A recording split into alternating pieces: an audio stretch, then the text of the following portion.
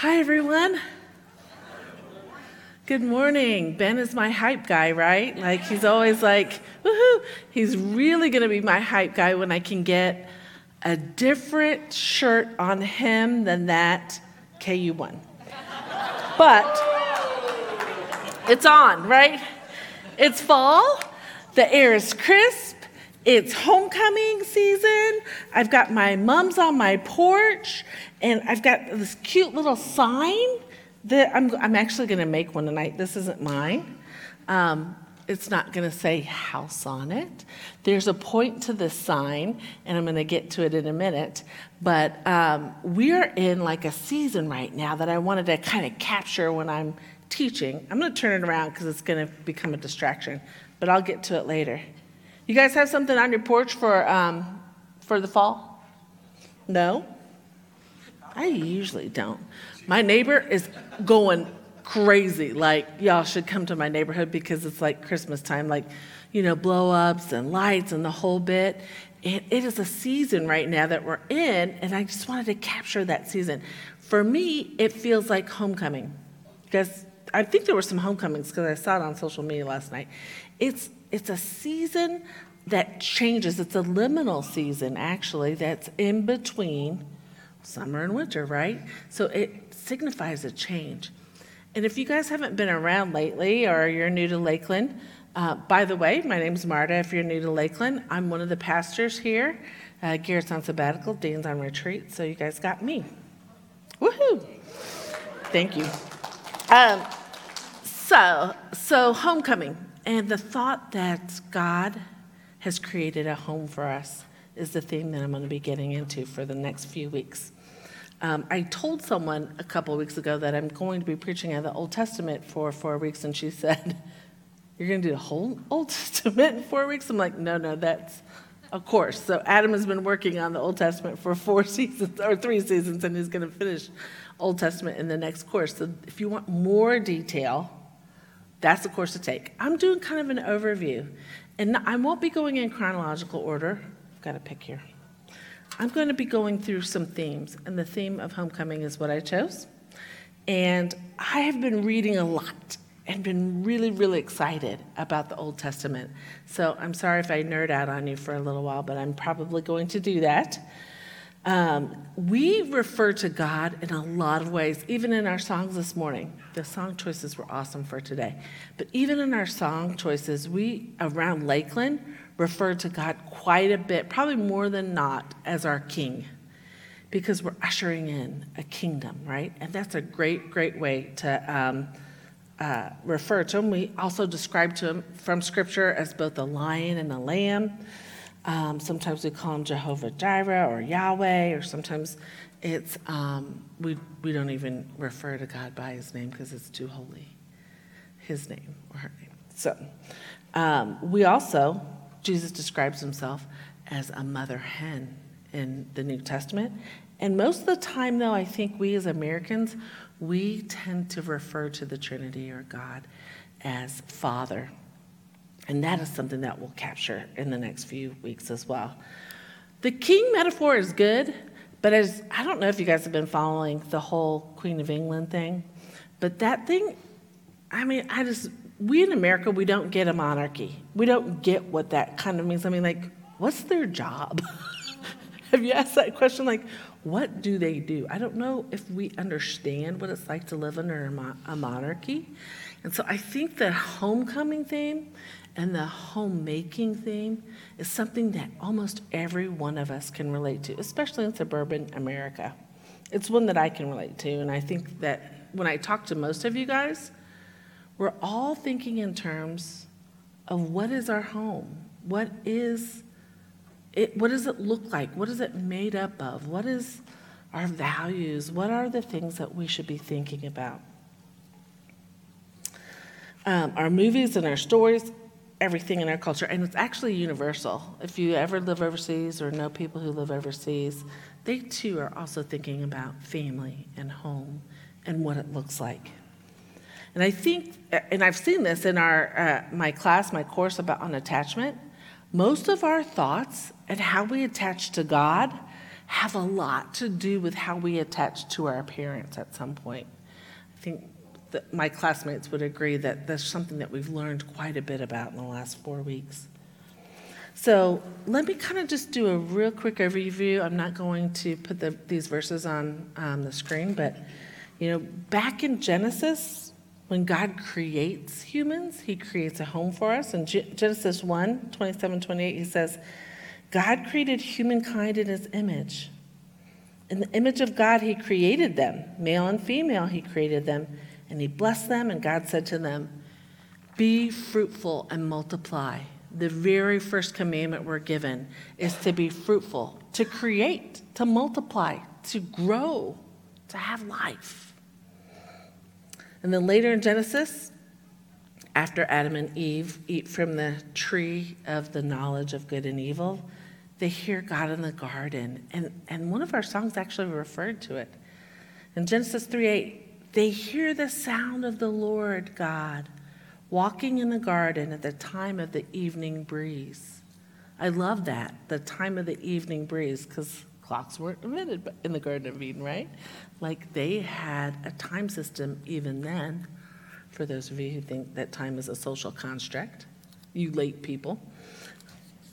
The time of the evening breeze, and the man and his wife hid themselves from the presence of the Lord among the trees of the garden. But the Lord God called to man and said to him, where are you? So even in the beginning, there's this kind of pattern of time and a pattern of relationship. So walking and hearing the breeze, there's a home in the Garden of Eden. And the story goes on, the Garden of Eden, in the beginning, God created the home. He told them to be fruitful and multiply. He is giving them a command to be abundant, to be full, to have it all. Does that sound like something that you would want, to have it all?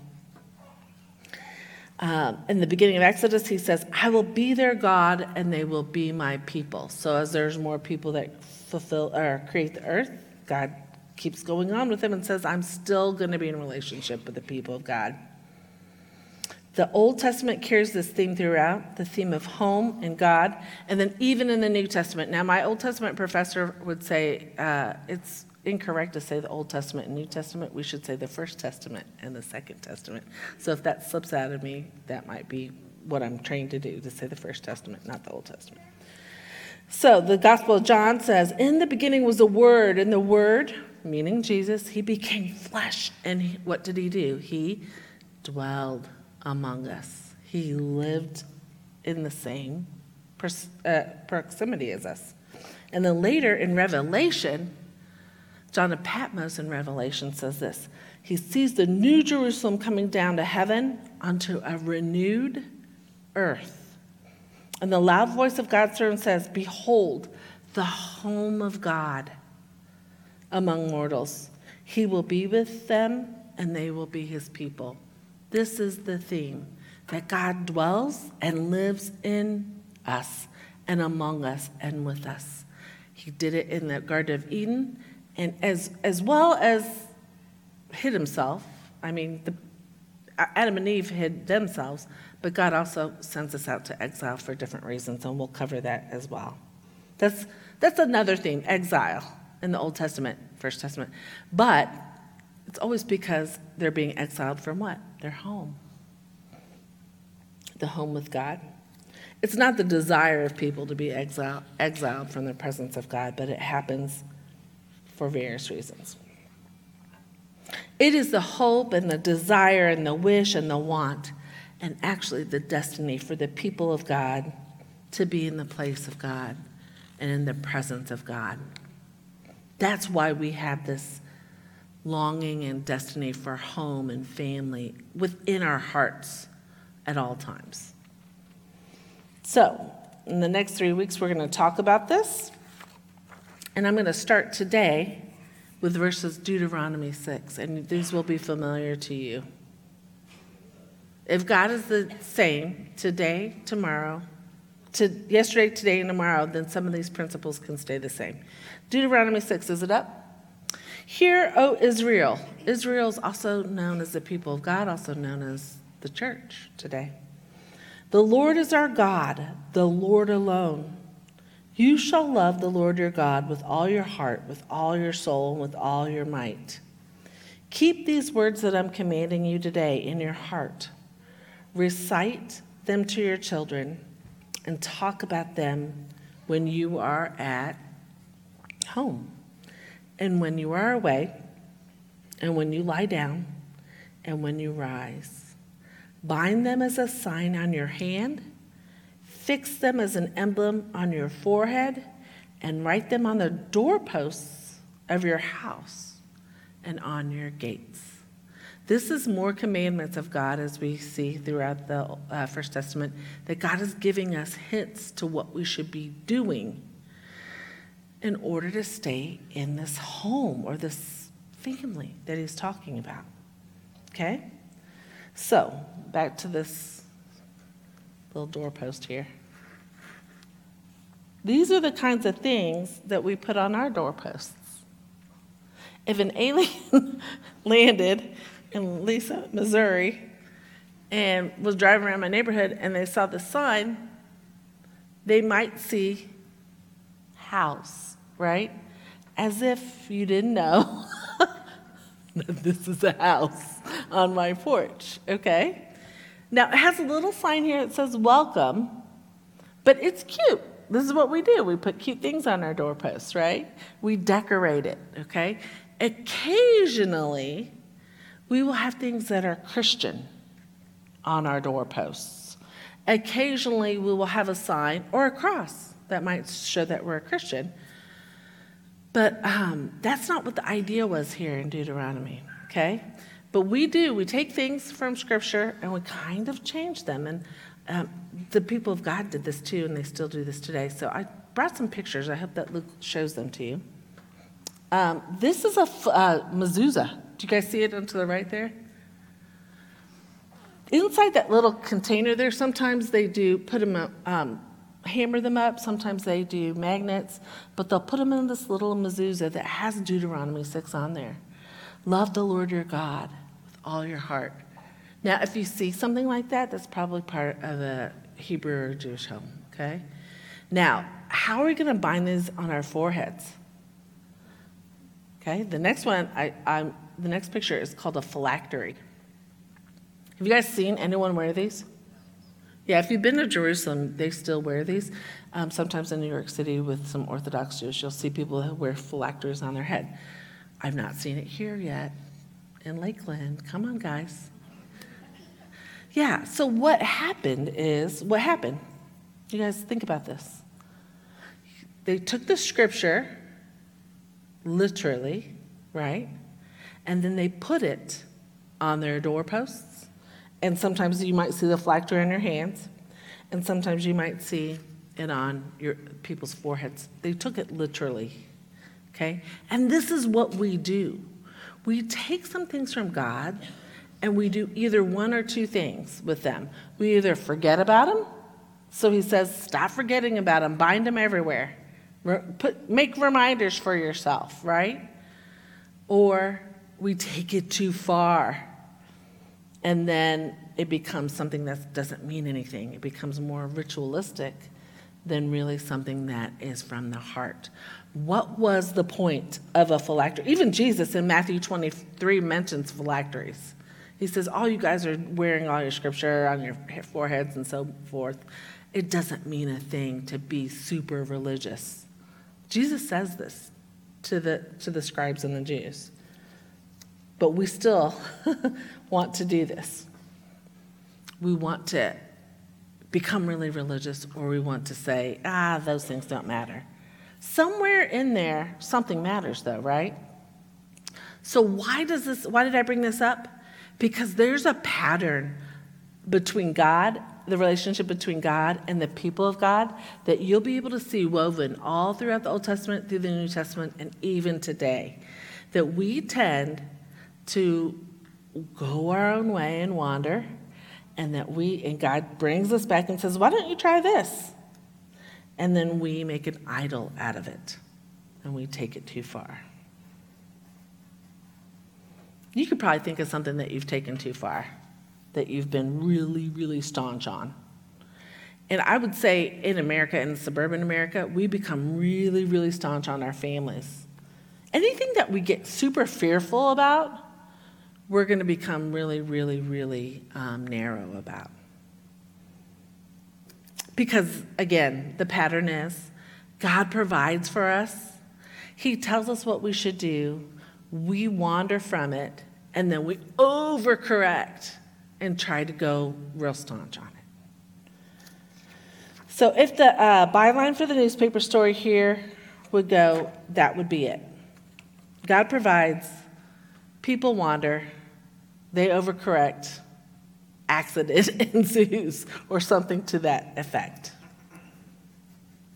So church, somewhere between the sweet spot of caring really staunchly about what God cares about and not caring at all, idle, I-D-L-E, doing nothing and not caring, is a sweet spot that God wants us in. That is a spot that becomes secure, if you want to talk in attachment terms. Not overly anxious and not avoided, but some relationship of home that God wants for us to be in relationship with Him that is secure. Think about your home. What part is the most cozy, safe, and secure for you? You've made it in your home somewhere. That's the hope and the want for God. So I'm talking about this because at some point in our conversations about attachment with God, I asked my class, is God or is church a doula, or is the church a hospice nurse when we talk about life? Okay, so you guys know what a hospice nurse is. I know one very, very well, and I love her. And you probably know what a doula is, but if you don't, that is someone who's like a birth coach, someone that helps you birth the baby and get you through the pain. Both need to know a lot. And both of these professions are very, very important. But Scripture says that all creation has some pain to it, and that we are all groaning. Romans says we're groaning like a woman in childbirth. So we're groaning to become this Christian home, and yet we're not quite yet there. And some of you, I know, are saying, well, if we're supposed to all be at home, then why is the church such a mess, right? Or maybe you're saying, the church is just like your home, sort of dysfunctional and a mess. So, not to take this pain and labor metaphor too far, but is the church supposed to be a doula or a hospice nurse? Here's where I'm going to take you to Ezekiel. These are probably the bulk of the verses, so settle in. I do have these on the screen. This is the story of Ezekiel. Ezekiel is a prophet, and he's in the middle of the Babylonian invasion, or he's basically a refugee, and he's a prophet for God. And the people have wandered. They've gone astray. And God says, here's what I want you to tell the people. So what I'm going to ask you to do as I read these verses is to kind of focus in on it as a story. I'm going to teach a little Ignatian prayer discipline. What they do is they have you read the scripture and envision yourself as someone in the story.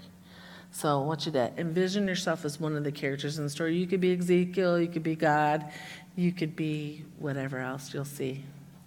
So this is from Ezekiel 37. The people of God have been exiled. They've wandered and they've been exiled. And God is fed up with the people of God. So this is what he says to them in chapter 37. The hand of the Lord came upon me, and he brought me out by the Spirit of the Lord and set me down in the middle of a valley. It was full of bones. He led me round them. There were very many lying in the valley. They were very dry. He said to me, "Mortal, can these bones live?" I answered, "O Lord God, you know. Then he said to me, prophesy to these bones and say to them, O dry bones, hear the word of the Lord. Thus says the Lord God to these bones, I will cause breath to enter to you, and you shall live. I will lay sinews on you, and will cause flesh to come upon you, and cover you with skin, and put breath in you.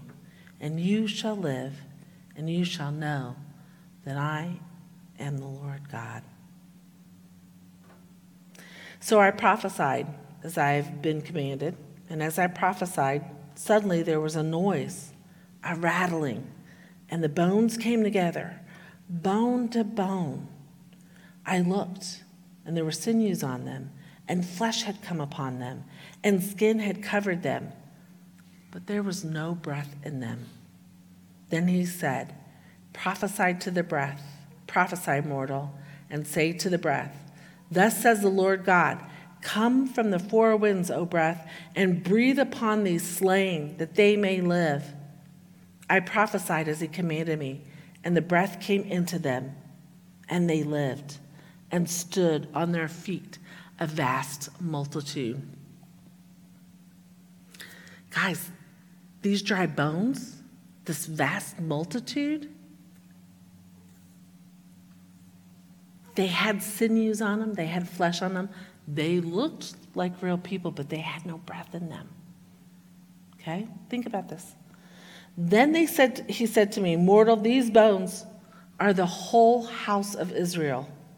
They say, our bones are dried up, and our hope is lost. We are cut off completely. Rightly so, since they were in exile.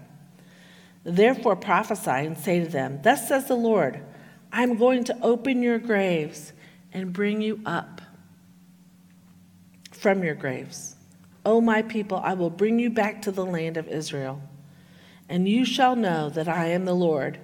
When I open your graves and bring you up from your graves, O my people, I will put my spirit within you, and you shall live, and I will place you on your own soil, and then you shall know that I, the Lord, have spoken and will act. So I know there's been a lot of talk about the state of the church. If you just read the New York Times, you will read an article about how, especially young people, are done with the church. Dan talked a little bit about it last week when he was going through the letters of Paul. But this is not new. This state that we're in is not new to God.